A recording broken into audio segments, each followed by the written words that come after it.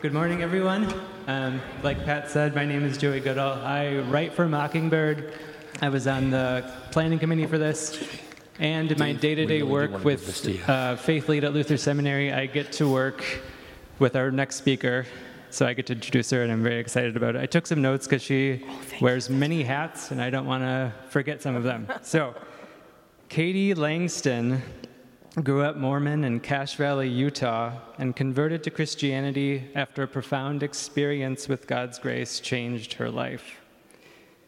Katie is the director of digital strategy at Faith Lead at Luther Seminary. She is the pastor of mission and outreach at New Promise Lutheran Church in St. George, Utah, co-host of the Enter the Bible podcast, and author of an excellent spiritual memoir that you can get out at the book table called Sealed, An Unexpected Journey into the Heart of Grace. Katie lives in Utah with her husband, daughters, and dogs, and I'm beyond thrilled to have her here. So without further ado, Katie Langston.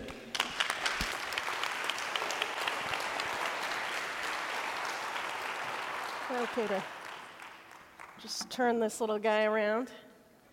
I'm not cool enough to be able to like walk around, you know? I gotta have my notes.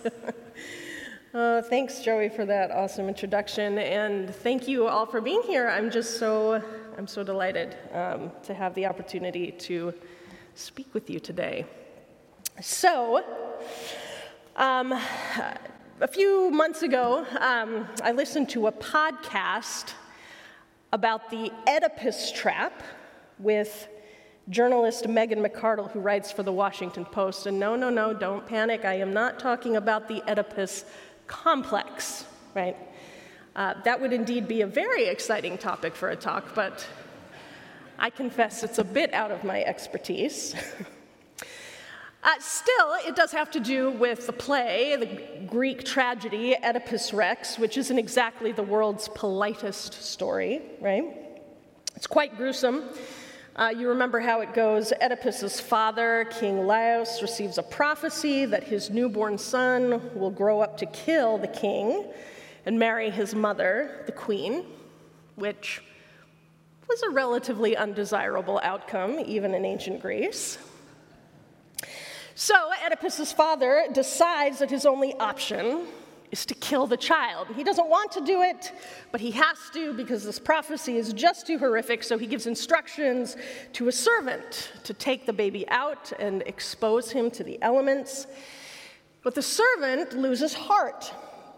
He can't do it, so he gives Oedipus, the baby, to a shepherd, who in turn takes the child to Corinth, where he's adopted into a royal family there. Fast forward a few years, Oedipus is traveling over a mountain, and he's attacked by a caravan of men, and in self-defense, Oedipus kills them all. And what he does not realize, at the time, of course, is that one of the men he has killed is his father. Uh-oh, dun-dun-dun. Then, when Oedipus arrives back in his home country, he defeats a sphinx by solving a riddle. Here's the riddle. What has 4 legs in the morning, 2 legs in the afternoon, and 3 legs at night? Anyone? What? Human being. Correct. But you've read it. Okay. Yes. So, anyway, the Sphinx is like so. I guess Sphinxes don't think that people can think of things like that. So he's so like distraught that he dies, and he saves this entire kingdom. And so, because of this, he is made king of his unknown homeland, right? And whom do kings marry? Yeah. That's right, the widowed queen. So long story short, eventually the truth comes out. The queen kills herself in shame, and Oedipus gouges out his own eyes so that he never has to behold the children he has fathered with his own mother. End of play. And that, my friends, is what grace is all about. Thank you for coming to my talk. Just kidding. You see, Oedipus Rex, what I learned in college is that it's supposed to be something about something fate, something or other, but that's not what this journalist, Megan McArdle, picked up on. She was fascinated by this idea that some truths are so terrible, so unbearably painful to confront, that if we were to confront them, they would destroy us. And she relayed the story of Dr. Walter Freeman, a well-known psychiatrist who invented the lobotomy. And how, after performing over 3,000 lobotomies over the course of his life, and training countless others to do the same, he went to his grave believing that the procedure was helpful and good even after it had been entirely discredited by the medical community. He even went so far as to spend the years before his death traveling the country in a camper van, seeking out the patients he had treated, asking them basically to reaffirm that he had done the right thing. And so McArdle wondered, how could he face the truth? He couldn't. Not so much because the world wouldn't forgive him, although it hasn't been kind to him, but because how could he forgive himself?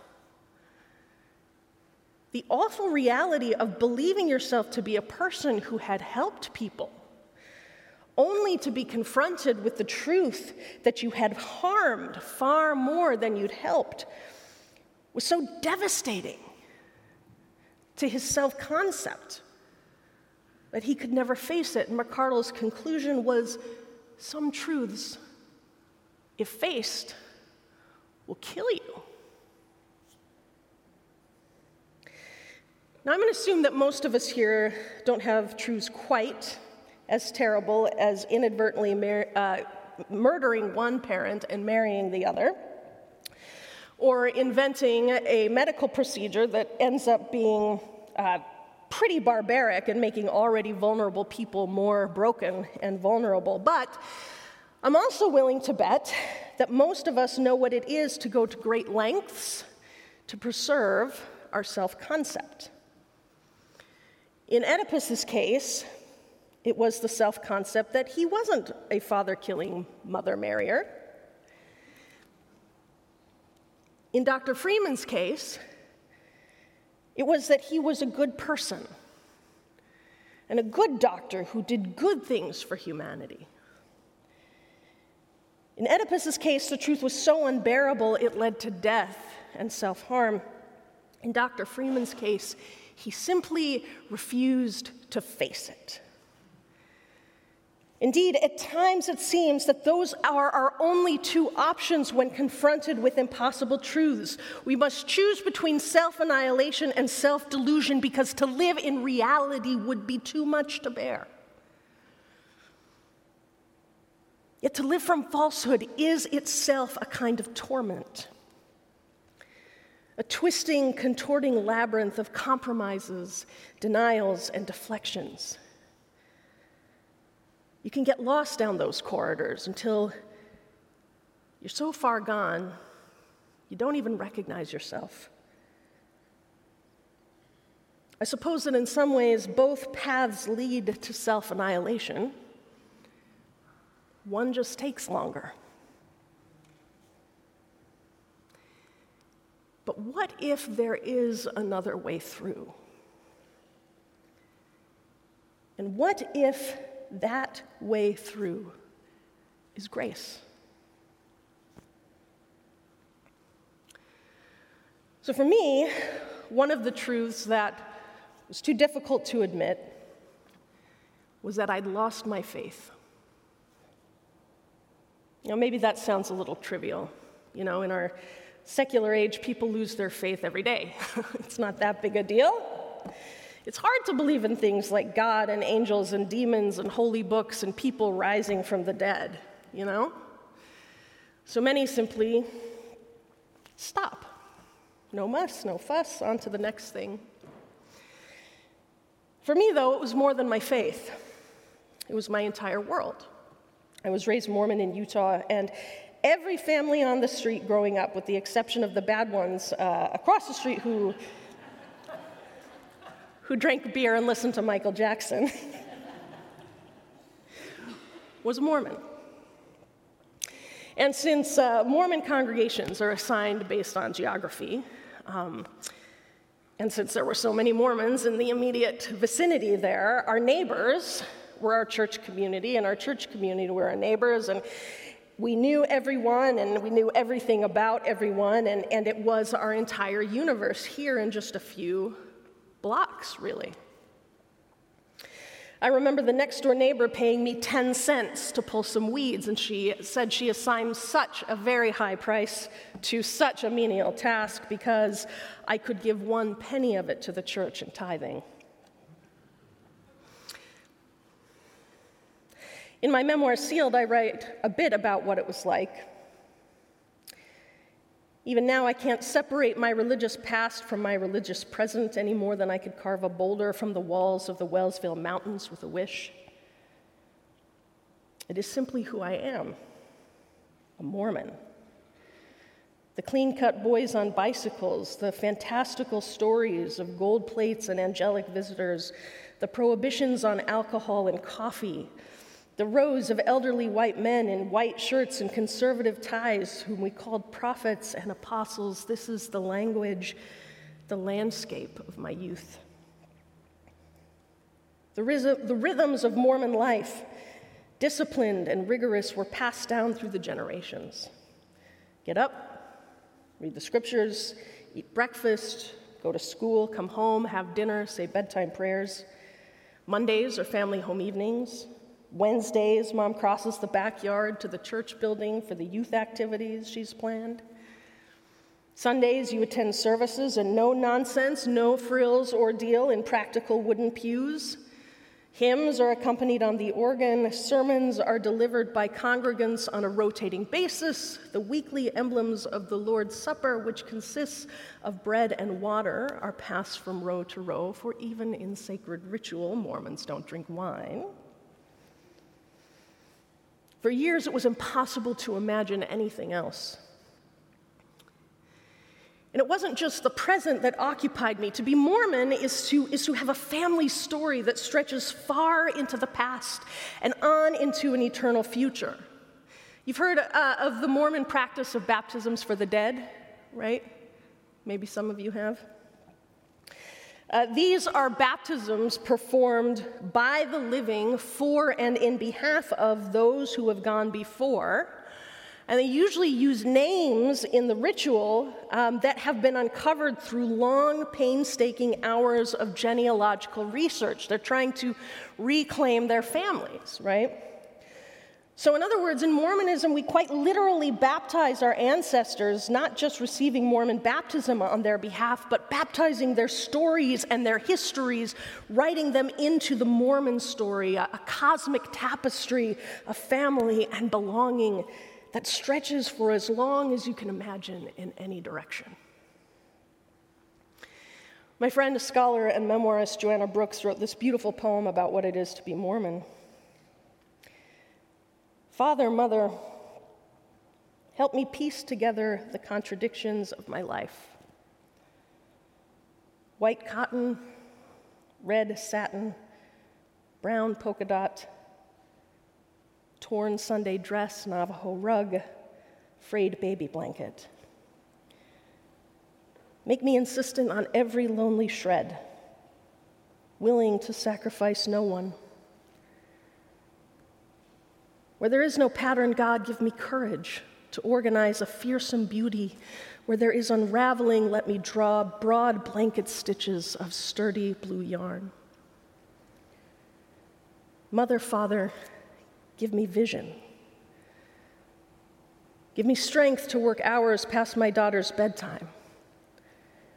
Give me an incandescent all-night garage with a quorum of thimble-thumbed grandmothers sitting on borrowed folding chairs. We will gather all the lost scraps and stitch them together, a quilt big enough to warm all our generations, all the lost, found, rich, poor, good, bad, in, out, old, new, country, city, dusty, shiny ones. a quilt big enough to cover all the alfalfa fields in the Great Basin. Bigger. We are piecing together a quilt with no edges. God, make me brave enough to love my people. How wonderful it is to have a people to love.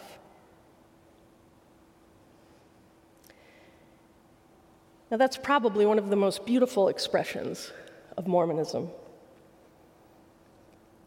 And I bring that here because it's way too easy to say, well, I used to be that, and that was bad, and now I'm this, and it's good.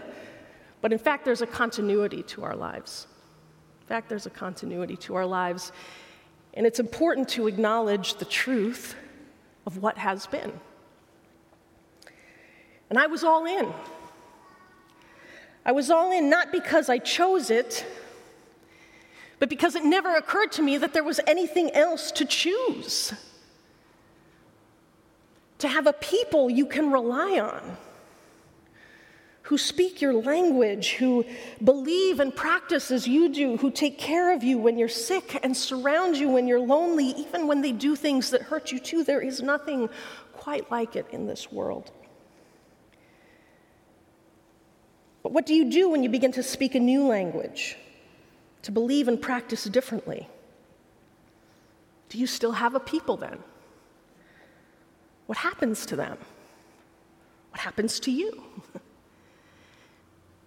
Because you see, I doubted a lot. Even from the time I was a child, I doubted, and the doubt hung on me like a millstone. My earliest religious memories are begging that God would remove my doubt from me, give me a clear witness, what Mormons call a testimony, so that I could know, which was the word that everyone around me used, know that the church was true. And looking back, I'm certain that's why I served an 18-month proselytizing mission to Bulgaria when I was 21. It was a deeply formative experience, one that has shaped the person I am in good and bad ways, but it didn't resolve my doubt. Neither did getting married for time and all eternity to my husband, Lanny. Time and all eternity, that's what they say.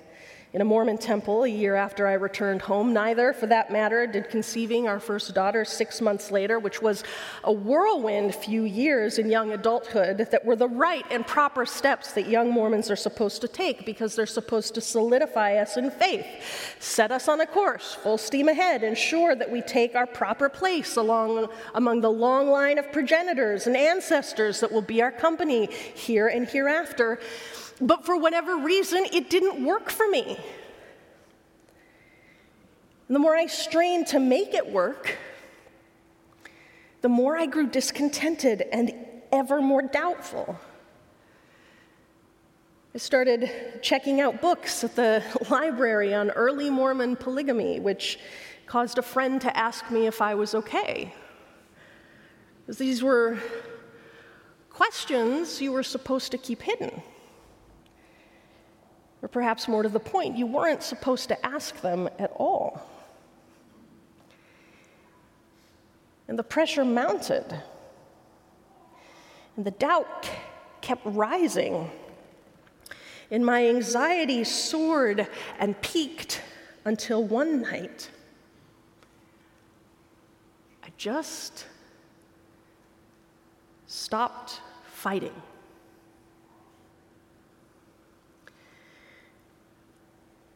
I was in our dingy basement apartment in Moscow, Idaho, where my husband was in graduate school. It's a beautiful little town. And he was out late doing schoolwork, and our baby daughter was in bed, and suddenly I find myself admitting to God, I don't know that I believe any of this.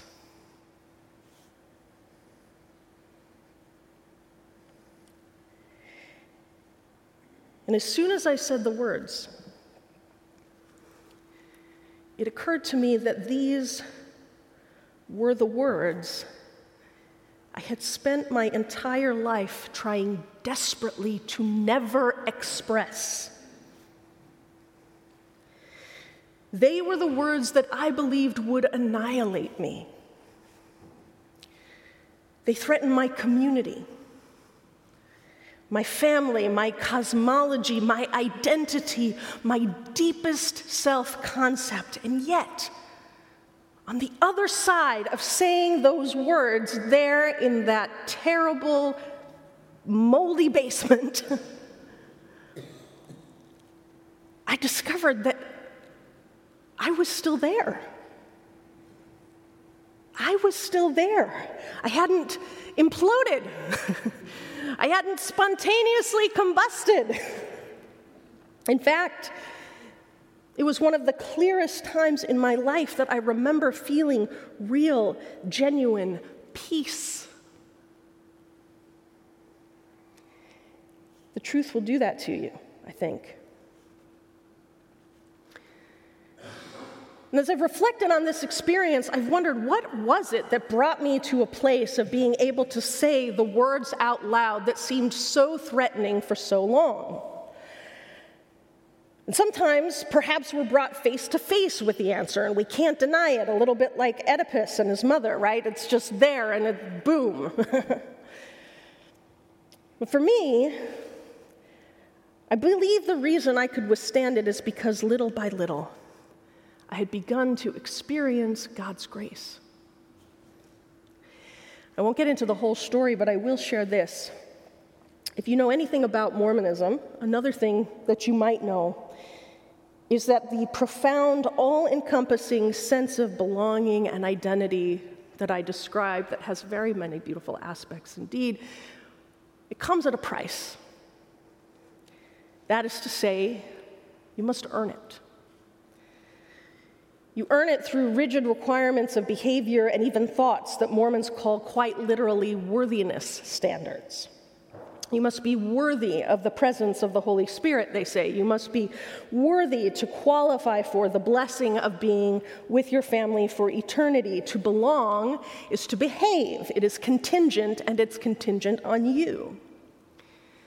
The Mormons teach that you will be saved after you have done all you can do. That is to say, when you have done everything you can, then Jesus can come in and make up for what you lack. But how can you ever say you've done all you can do? I mean, technically speaking, every time you go to the movies instead of serving the poor, boom, you have not done all you can do. So I had gone along with this regime for my entire life, and it had not been kind to me. But it was all I knew. It was all I was willing to know. But what caused me to question it, what opened me up to face the reality that everything I built my life upon might not be exactly right, was that a few months before this terrifying and wonderful admission, in my kitchen, I had heard, for I think maybe the first time, the gospel. I had heard the gospel. And that's a strange thing to say because I thought I had the gospel. You know, I'd spent 18 months knocking on doors in Eastern Europe trying to convince others I had it too. I told them that they too could become worthy of God's love by paying 10% of their income to the Mormon church and giving up coffee. And Ask Which had one person we were trying to convert say, "Seriously? You want me to give up coffee?" And when I told her that God totally hated the stuff, she burst into laughter. She said, "Yeah, I'm not going to do that." Which in hindsight, you know, power to her. Anyway, one night not long after I got home and was married to my husband, I went to hear a talk by Dr. Jerry Root, who's a C.S. Lewis scholar from Wheaton College, and he happened to be visiting the campus of Utah State University in Logan, Utah, my hometown, go Aggies, lecturing about Lewis's life and works. And he shared a story in this talk. He shared a story about a time when he had been asked why he was a Christian, and his reply was this: "I am a Christian because I know enough of my deficiencies to be devastated. I'm a Christian because I know enough of my deficiencies to be devastated. I don't think I could live without forgiveness and without the love of God. And friends, it had never occurred to me that it might work the other way around. Right? Like, instead of qualifying for God's blessing and earning belonging through worthiness and compliance, you might seek out God because actually you never can earn it. And more than that, I don't even know that I was actually seeking. I kind of thought I knew what was right, but God intruded into my life, interrupted me from outside myself, and with this simple word, flipped everything that I thought I knew on its head. I am a Christian because I know enough of my deficiencies to be devastated. I was devastated. I was devastated and exhausted and anxious and afraid and full of doubt, and God came and found me right there and said, "You do not have to do this anymore." I had no idea how incredibly disruptive that would be to my life, to see the world through the eyes of grace, and it took a really long time to kind of figure out the implications, which were massive. But somehow, it had given me an inkling that whatever was to come, whatever devastating deficiencies I was going to have to face, I would be okay. And that germ of a thought worked in me for months, until I found myself in the kitchen of that basement apartment, uttering words that I'd once thought would kill me, but were themselves grace, because they were true.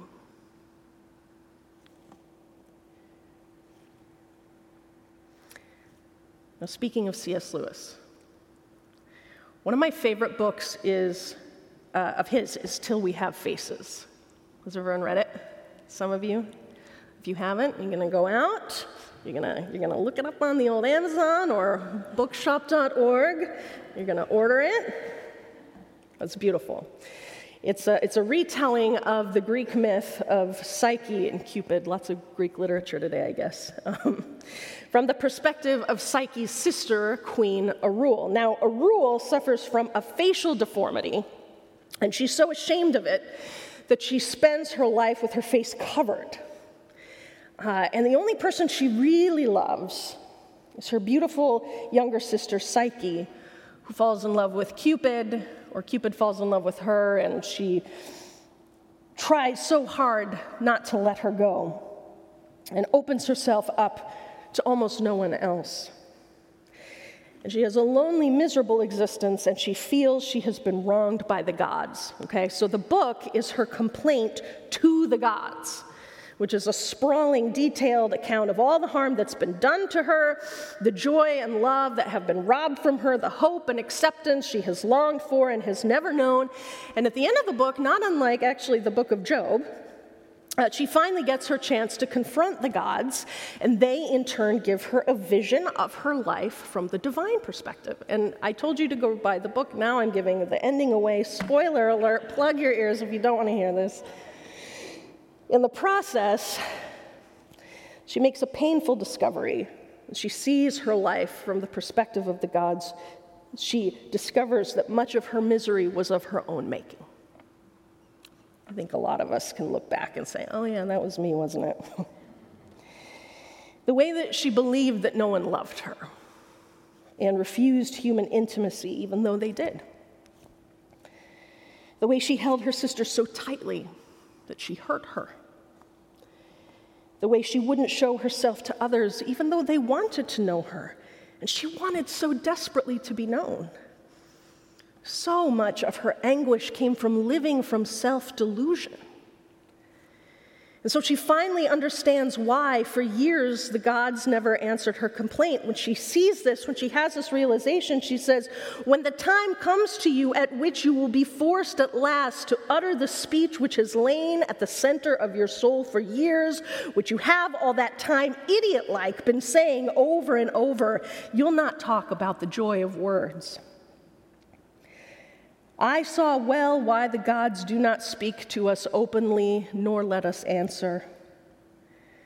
Till that word," meaning the word of self-deception, "till that word can be dug out of us, why should they hear the babble that we think we mean? How can the gods meet us face to face till we have faces?" Which is to say, it is the truth that gives us a starting point. It is the truth that gives us a place to begin. It is when we are truthful with ourselves, with God, about the realities we want least to confront, then we can begin to be truly human, with our faces uncovered and real.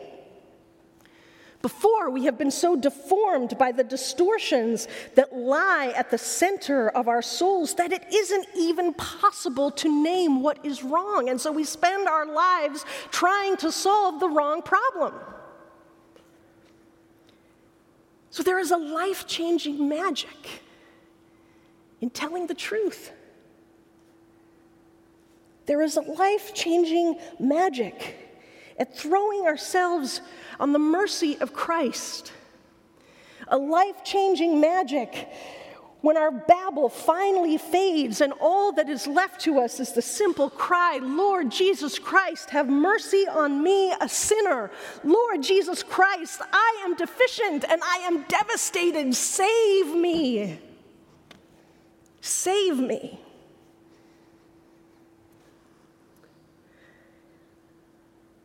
You know, it's funny, I said earlier that the truth I couldn't admit was that I'd lost my faith. But the reality is that in losing it, I found it. Isn't that what Jesus says?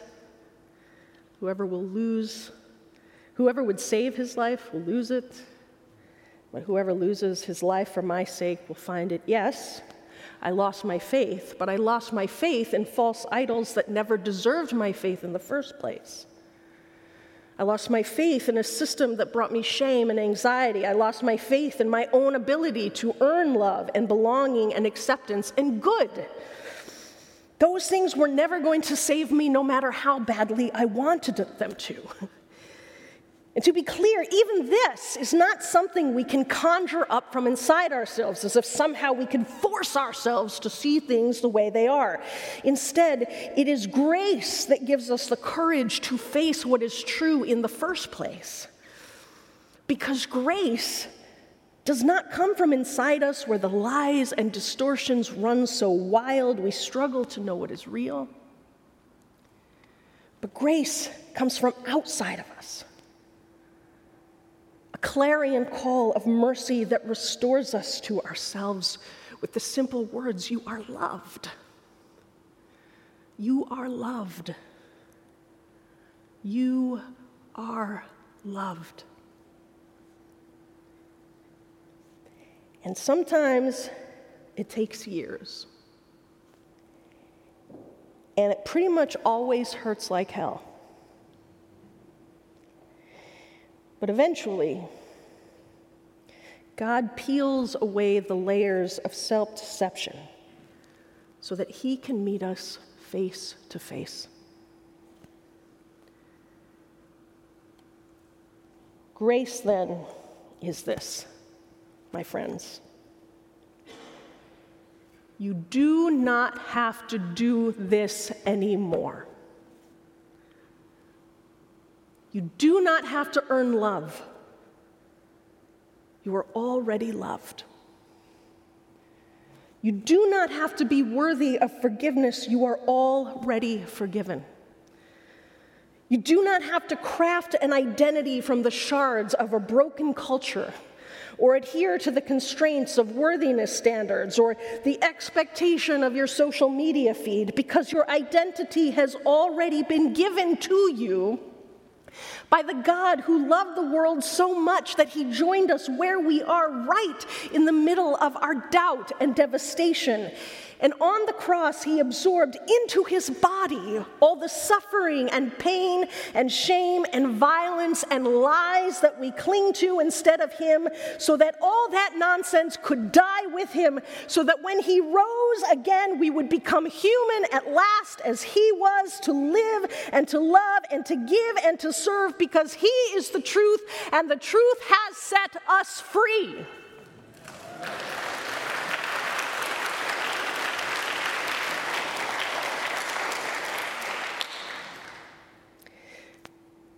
So with all due respect to Oedipus and Dr. Freeman,